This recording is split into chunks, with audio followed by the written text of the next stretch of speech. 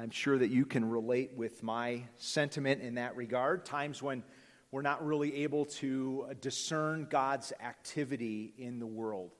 Things seem rather chaotic. Things seem out of control. It's hard for us to imagine that anything good could come of these particular circumstances. And we've got a lot of those circumstances right now, don't we? There's certainly political tensions and unrest, and there's COVID and all the disagreements that go along with that, and just the essence of COVID itself. I mean, right? There's sickness in the world.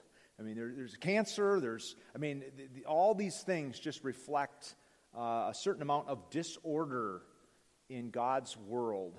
And how are we to think about this? Where is God in all of this?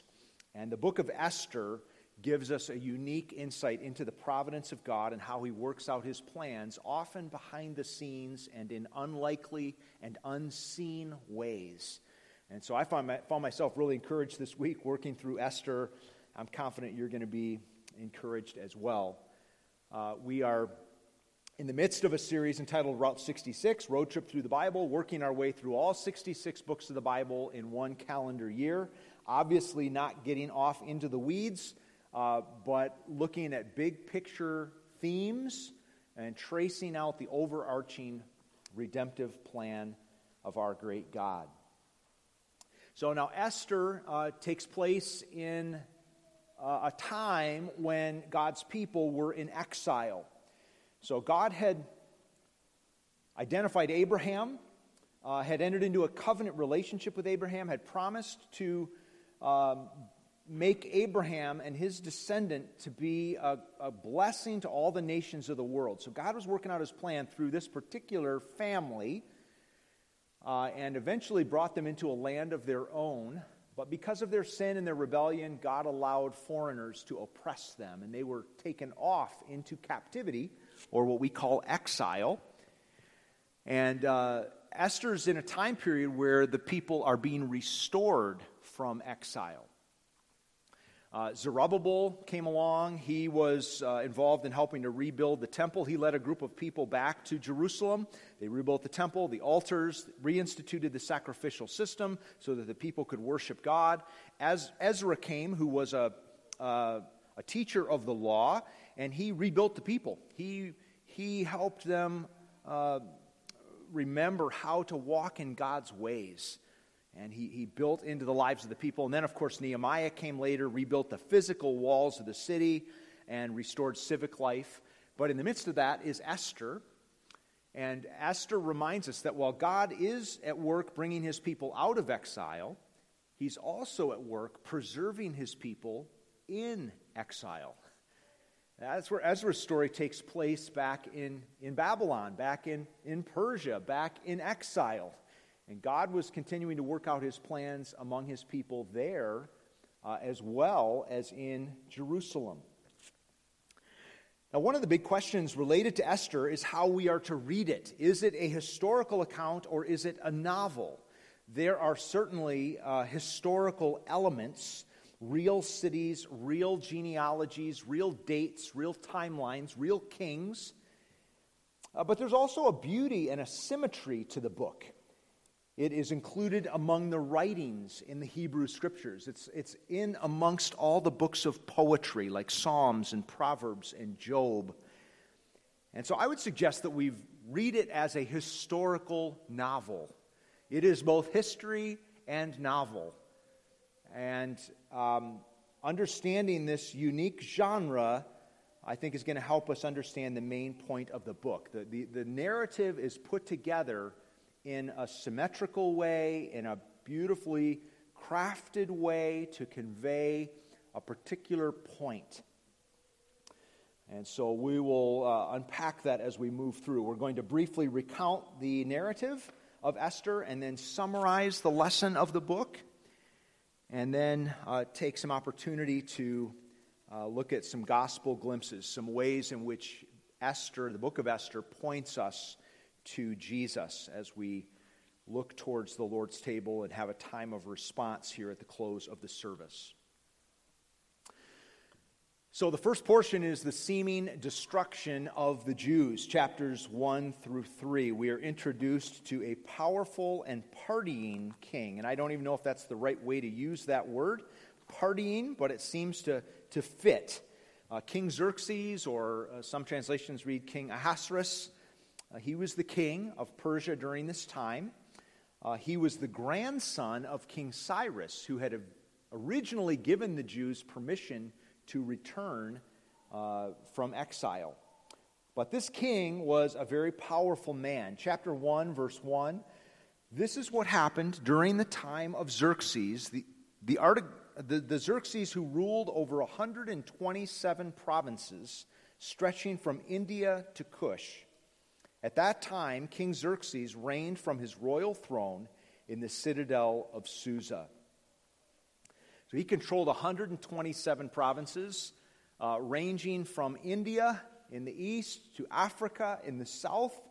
I mean, he was the most powerful man in the known world at that time.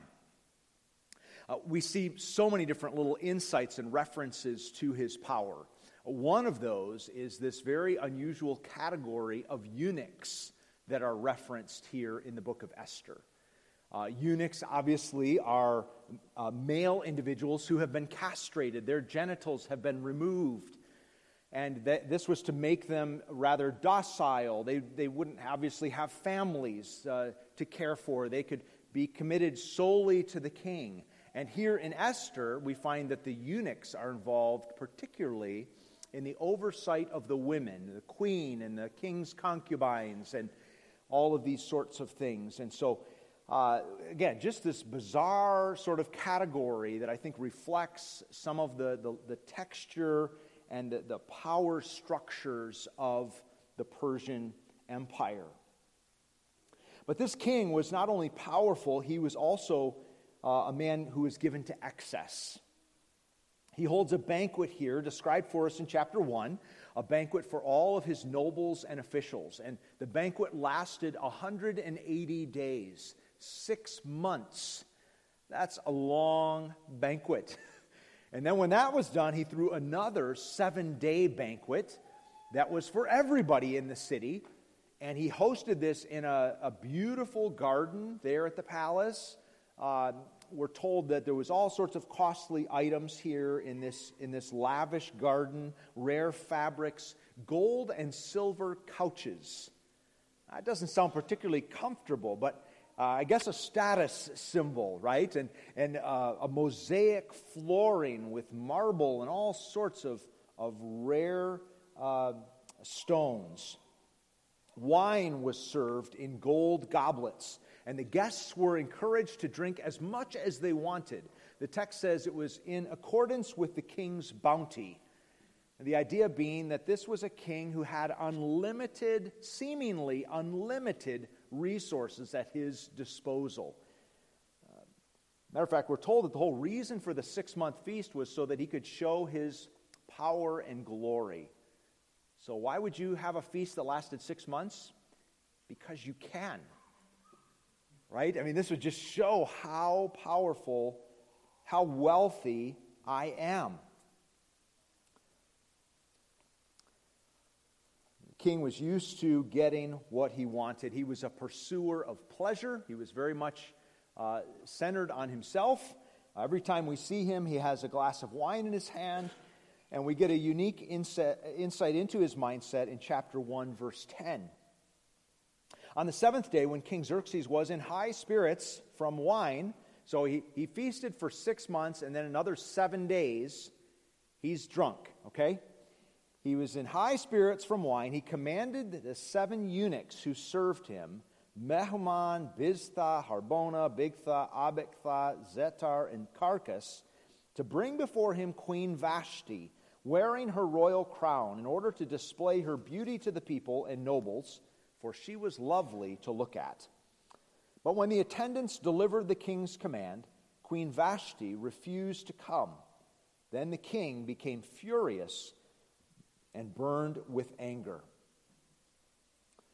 So Vashti refuses for reasons that are not unpacked here. Perhaps she was simply busy with entertaining the women. We're told that she had hosted a parallel banquet for the women in the kingdom, but most likely she was tired of being treated as an object, right, for the gratification of men. This is a very sexualized culture as we read the account, certainly a culture that was very much into advancing men and their purposes.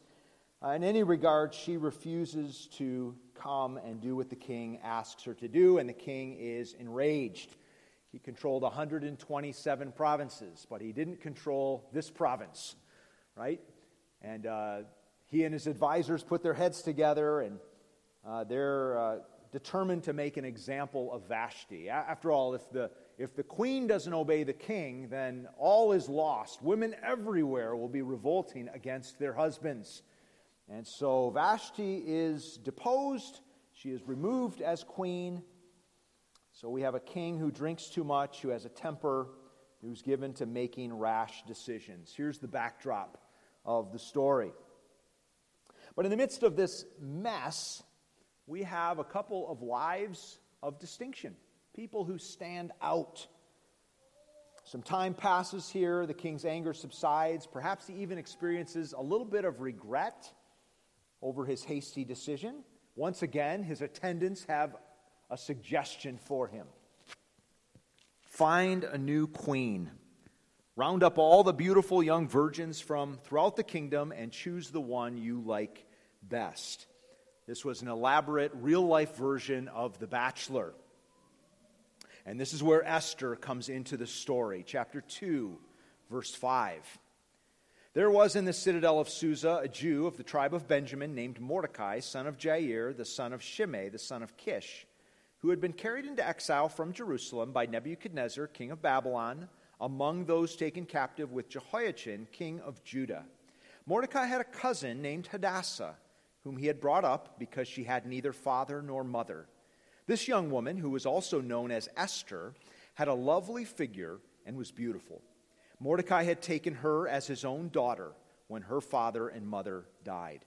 When the king's order and edict had been proclaimed, many young women were brought to the citadel of Susa and put under the care of Hegai. Esther also was taken to the king's palace and entrusted to Hegai, who had charge of the harem. So she was a young Jewish orphan raised by her older cousin Mordecai, and she was taken into the king's palace as part of this elaborate contest. But we're told that not only was she beautiful in appearance, but she was also beautiful and attractive and gracious in spirit. She won the favor of Hegai, the king's eunuch, and of course ultimately won the favor of the king. Each of these women would spend the night with the king, but after encountering Esther, the king was smitten. He placed a crown on her head, declared her the new queen, and threw a great banquet in her honor. It should come of no surprise, the king seemed to do banquets best. Everything was a reason to celebrate. For reasons that are not explained, Mordecai had urged Esther to not reveal her ethnicity. So Esther comes to this very prominent position in the kingdom without anyone knowing that she was a Jew. Now, in addition to Esther standing out, not only because of her beauty, but her spirit, right? She's living a life of distinction here. Mordecai also stands out. We're told here at the end of chapter 2 that Mordecai uncovered an assassination plot against the king, and his name was written into the palace records as one who saved the life of the king. So here are two people that stand out in the midst of the chaos and selfishness and dysfunction of the Persian Empire. Chapter 3 introduces a devious plot. There's a dark turn here in chapter 3. We would expect that Mordecai would be honored for his heroism. That's where we left off in chapter 2. Mordecai saved the life of the king. Instead, we are told that the king chose to honor someone else. Chapter 3, verse 1. After these events, King Xerxes honored Haman, son of Hammedatha, the Agagite, elevating him and giving him a seat of honor higher than that of all the other nobles. All the royal officials at the king's gate knelt down and paid honor to Haman, for the king had commanded this concerning him. But Mordecai would not kneel down or pay him honor. Then the royal officials at the king's gate asked Mordecai, "Why do you disobey the king's command?" Day after day they spoke to him, but he refused to comply. Therefore they told Haman about it to see whether Mordecai's behavior would be tolerated, for he had told them he was a Jew. When Haman saw that Mordecai would not kneel down or pay him honor, he was enraged. Yet having learned who Mordecai's people were, he scorned the idea of killing only Mordecai. Instead, Haman looked for a way to destroy all Mordecai's people, the Jews, throughout the whole kingdom of Xerxes. Now, there seems to be a bit of an overreaction here on the part of both Mordecai and Haman. First of all, why wouldn't Mordecai bow down? He's not being asked to worship Haman. Mordecai would have kneeled before the king when the king came by. So why was he refusing to give this sort of courtesy? And of course, on the other hand, this is a major overreaction, right? Haman is so mad that he determines that he's not only going to deal with Mordecai, but he's going to wipe out all of Mordecai's countrymen. Like, what in the world is going on here, right? Well, there's more to the story. There's a backstory here that every Jewish person would have picked up on. Haman was an Agagite. He was part of the Amalekites. These were a nomadic people descended from Esau, and they were the historic enemies of the Jews. Notice what we read here about the Amalekites back in Deuteronomy 25. Remember what the Amalekites did to you along the way when you came out of Egypt, when you were weary and worn out. They met you on your journey and attacked all who were lagging behind. They had no fear of God. My Facebook feed, it keeps popping up all these Africa, the lions chasing down the wildebeests, Maybe I linger too long on those little things, and so now it knows me, But they're always picking on the weakest, right? The slowest of the wildebeests. All the other wildebeests are running, and the lions come in and grab this one. This is what the Amalekites did to the people of Israel. The people of Israel came out of Egypt as slaves. They had no weapons, and they're traveling with young and old, women and children, the elderly, the disabled, and the Amalekites were just picking off the weak ones among them. I mean, just kind of brutal here in their tactics. So God says, when the Lord your God gives you rest from all the enemies around you in the land he is giving you to possess as an inheritance, you shall blot out the name of Amalek from under heaven. Do not forget. So God had placed a curse on the Amalekites. He had determined that he was going to bring judgment on them, that their sins were going to catch up with them. Now, God intended for Saul to do this. So remember, when you're established in the land, when you're at peace, right? Well, now Saul is the king. We fast forward ahead. Saul is the king. And so Samuel comes to Saul and says, I am the one the Lord sent to anoint you king over his people, Israel. So listen now to the message from the Lord. This is what the Lord Almighty says. I will punish the Amalekites for what they did to Israel when they waylaid them as they came up from Egypt. Now go, attack the Amalekites and totally destroy all that belongs to them. Do not spare them. Put to death men and women, children and infants, cattle and sheep, camels and donkeys. God was serious. We struggle with passages like this, but God was serious about judgment. He's serious about sin. And God intended for Saul to bring about this judgment. And we know, if we know the account, that Saul sort of obeyed. He mostly obeyed. But he let the king of the Amalekites live. And that king's name was Agag.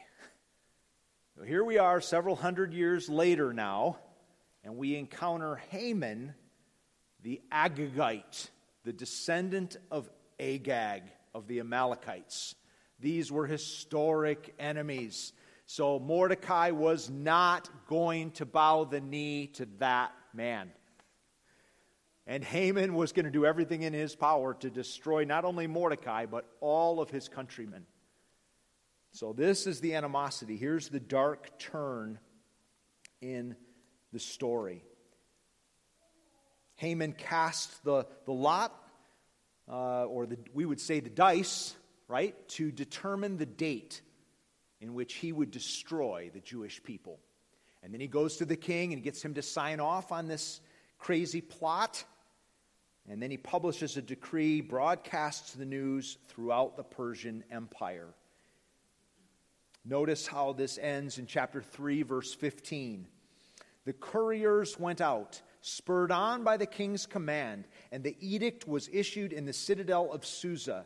The king and Haman sat down to drink, but the city of Susa was bewildered. So the king and Haman sit down. I told you, every time he has a drink in his hand, right? He's leisurely, but outside in the city, things are in chaos. And it's not just among the Jewish people. The sense is that the Jewish people were highly respected. So all the residents of Susa are like, what in the world is going on? Right? It kind of shook the kingdom, shook the city. So that's the first half of the book. The seeming destruction of the Jewish people. The second part of the book describes the remarkable deliverance of the Jews. And it begins with a risky proposition. The Jewish people were, of course, deeply troubled by this news. In less than a year's time, they would be destroyed. And so they put on sackcloth, which would be characteristic of someone who was mourning. They refused to eat. Esther was insulated from this. She didn't know what was going on. She just hears word that Mordecai is there at the city gates crying and weeping and wearing these funny clothes. And so she sends out some word to Mordecai to say, what's going on, uncle? Cousin? And Mordecai tells her about the plot against the Jewish people and pleads with Esther, use your influence to go before the king and bring this matter to him. Plead for mercy. But Esther was afraid. I love the realism in the text. Esther is not a superhero. She is a real-life young woman. And you didn't just approach the king uninvited in that culture. That was an invitation for death.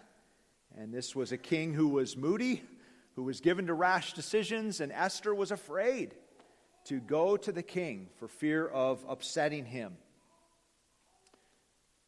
Mordecai urges her to act, and finally Esther resolves to go before the king with her request. The king responds favorably to her, and she invites the king and Haman to a banquet that she has prepared.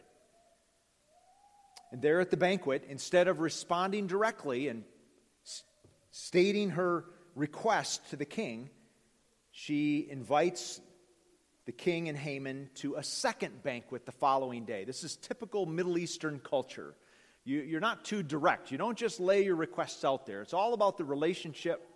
And so she goes through this very gracious way of kind of approaching the situation, setting it all up for success.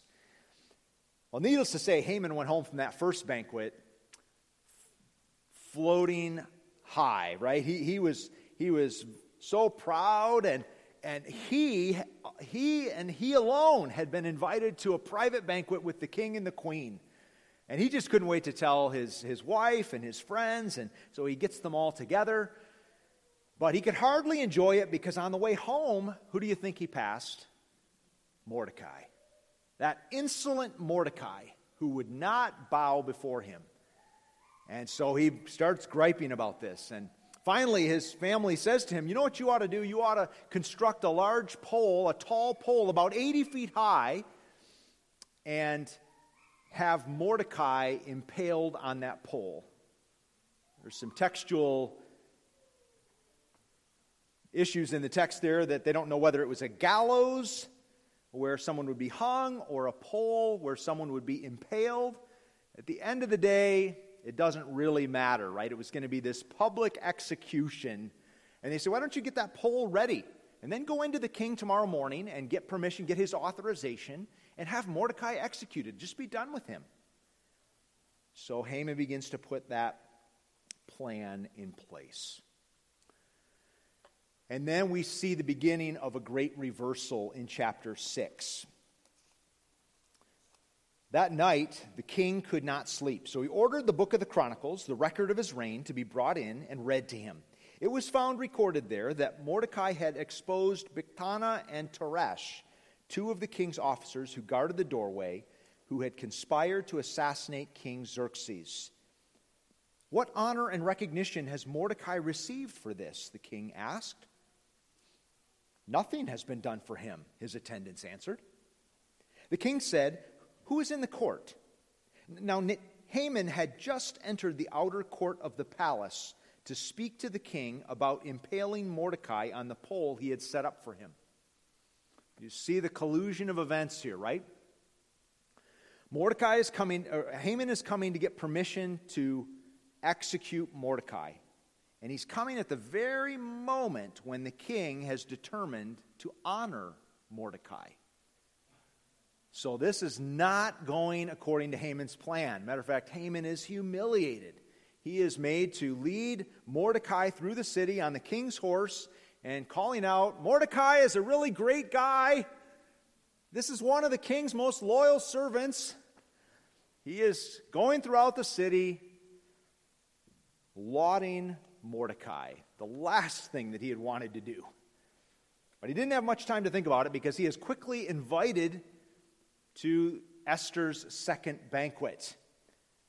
And finally the king presses Esther, what can I do for you? And Esther simply says, I wish to have my life spared and the lives of my people. That is my request. Simply spare my life. And the king says, who would dare take the life of the queen? And Esther points to Haman, right?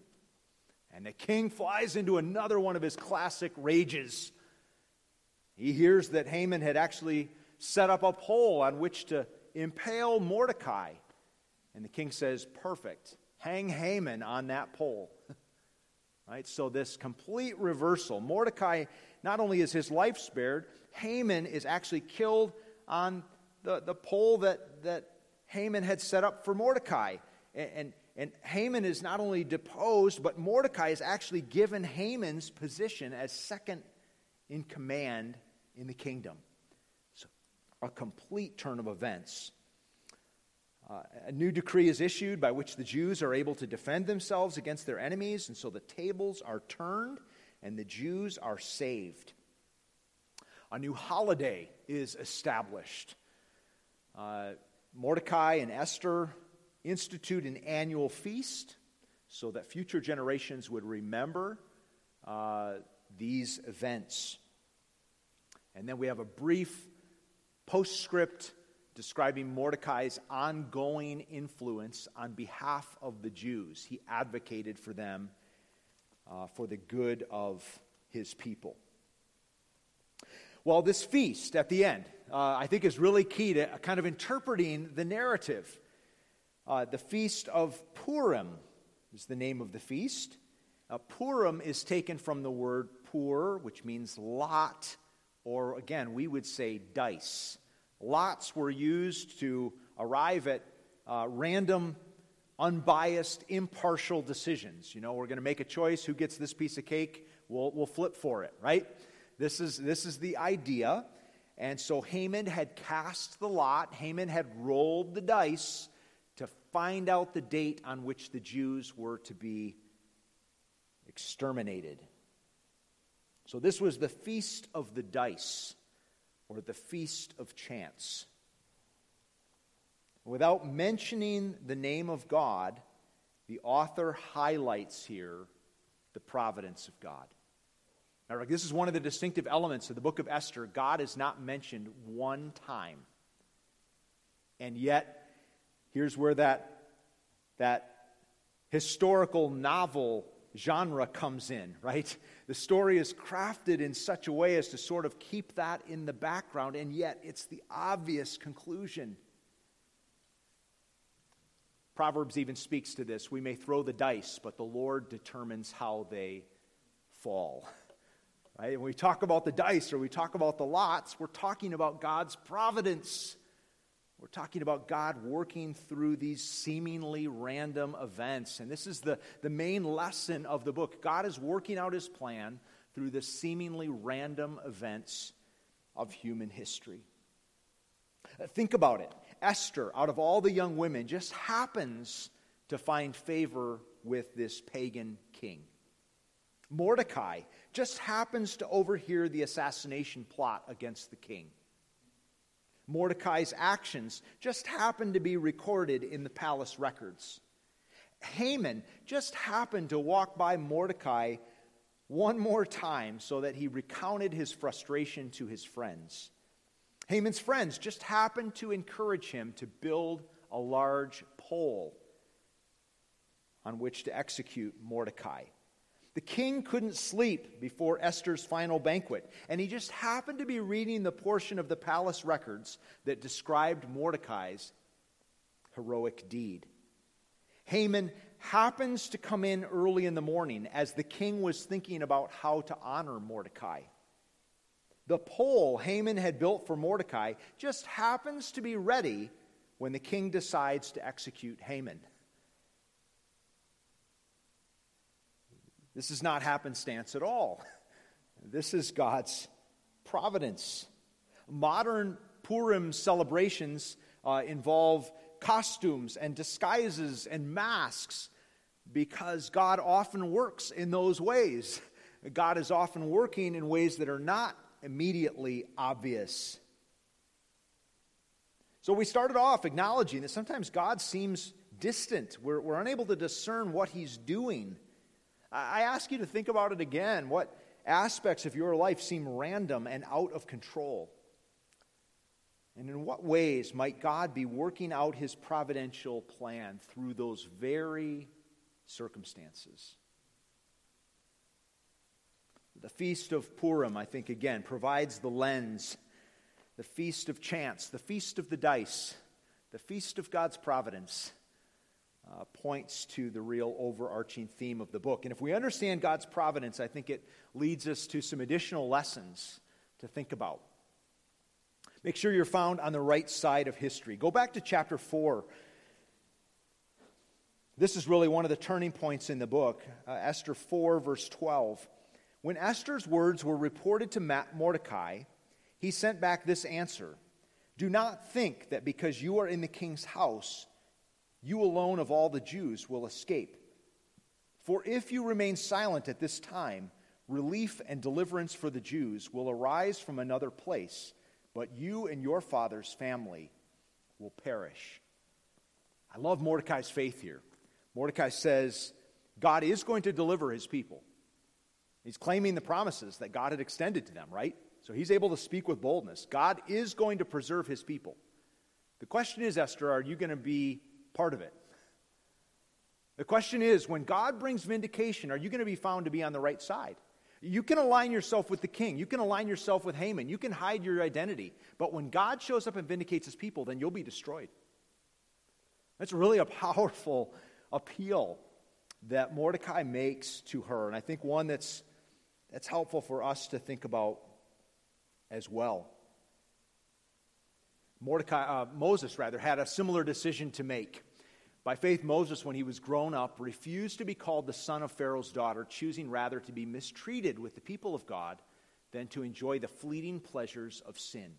So remember, Moses was raised in Pharaoh's court in Egypt. He had every privilege, every pleasure at his disposal. But he reached a calculated decision. I mean, the Hebrew people were slaves. They were nobodies. But Moses believed that God was going to deliver his people as he had said. And so he made a conscious choice to put behind the fleeting, temporary pleasures of Egypt and to align himself with the persecuted slave people of God. That was a really good choice. It didn't seem like it at the time. But he had this long-term perspective that he was going to line up with God's people, knowing that God would vindicate his people.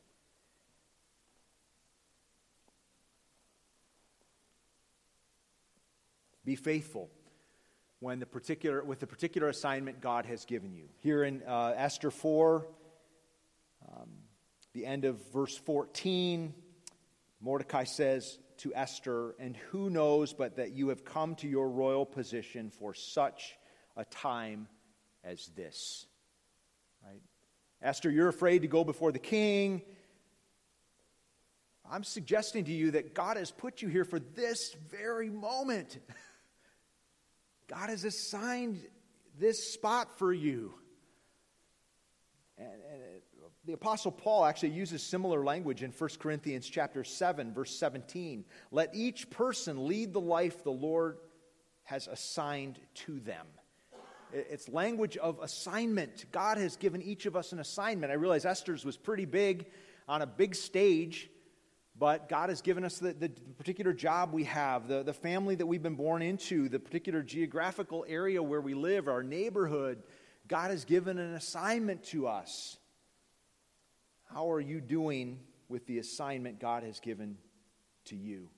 And we recognize God's providence in all these things. These aren't just chance happenings. God has orchestrated these things. Commit to doing what's right, not merely what is easy or safe. Esther here at the end of verse 16 agrees to go into the king, and she says, "If I perish, I perish." Esther had no assurances that her life would be spared. Even before COVID, right? We were living in a culture that values health and safety over every other value. And we have to just recognize God has not called us to safety. We ought to use proper precautions. We ought not to be foolhardy, right? So these are all good things. This isn't a statement about masks or non-masks or vaccines.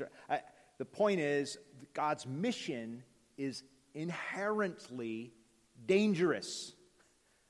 He's called us to take the good news into the world in the face of opposition and persecution. And we have brothers and sisters that are dying for their faith around the world.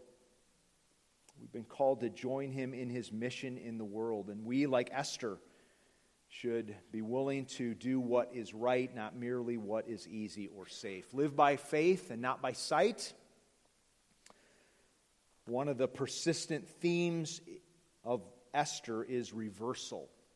Matter of fact, the entire book is sort of one big reversal. We won't get into all the details. It's kind of fun to look at it this way. But it starts with the king's feast, and it ends with the Jews' feast and their celebration, right? And it kind of traces out this tremendous reversal that really finds its focal point there with the Haman and Mordecai section. The point is, we are called not to live based on the circumstances around us or what we see, because it oftentimes doesn't look great. We are called to live by faith, confident in how the story ends. And that is a particular discipline and a particular worldview that we are called to. By the way, my friends, there is a great reversal that is coming. Read the book of Revelation. You see Babylon, which represents the world's system of wealth and technology and influence and pleasure, and it comes crashing down. And the people of God, the persecuted people of God, stand on the shore and see God's enemies destroyed. It's a picture, I believe, of the Exodus out of Egypt, right? Where the Hebrew slaves stand on the shore and watch the mighty Egyptians destroyed in the Red Sea. That scene is going to be played out again at the end of the age. And we ought to live by faith, not by sight. Finally, don't forget God's providence. Mordecai and Esther established an annual feast because they knew the tendency to forget. They had to be intentional with relaying God's great works to the next generation. And we ought to be given to celebrating God's faithfulness and his provision. And when we get those glimpses of what God has been doing, which don't often come along, right? It seems like often we live in a fog. But when we see those glimpses of God bringing about circumstances for his glory and our good, it ought to be the type of thing that we celebrate. Finally, a couple of gospel glimpses as we turn attention to the Lord's table and respond. First of all, Esther and Mordecai intervene and advocate on behalf of their people. We've seen this with Nehemiah as well, but Esther and Mordecai, Esther in particular, kind of comes out of the palace, right? She was protected, she was insulated there, but she left the palace and stepped into the fray with her people. What a great picture of Jesus and even the incarnation, where he, being the eternal Son of God, emptied himself and took on human flesh and humbled himself even to the point of death, even death on a cross. Esther was a star. It's literally what her Persian name means. It's what Esther means, star. She was a bright light in the darkness. And Jesus is the bright and morning star that shines in the darkest night. We have several references to that terminology being used to describe Jesus. So appropriate. And God preserved the people of Israel and the line of the Messiah when it seemed on the verge of extinction. So what if the Jewish people were wiped out? That would have had some pretty significant consequences, right? The line of the Messiah would have been extinguished. We have several glimpses throughout biblical history where it seems like that little candle is about to go out. And God preserves the line of the Messiah that would come from the people of Israel, from Abraham's descendants.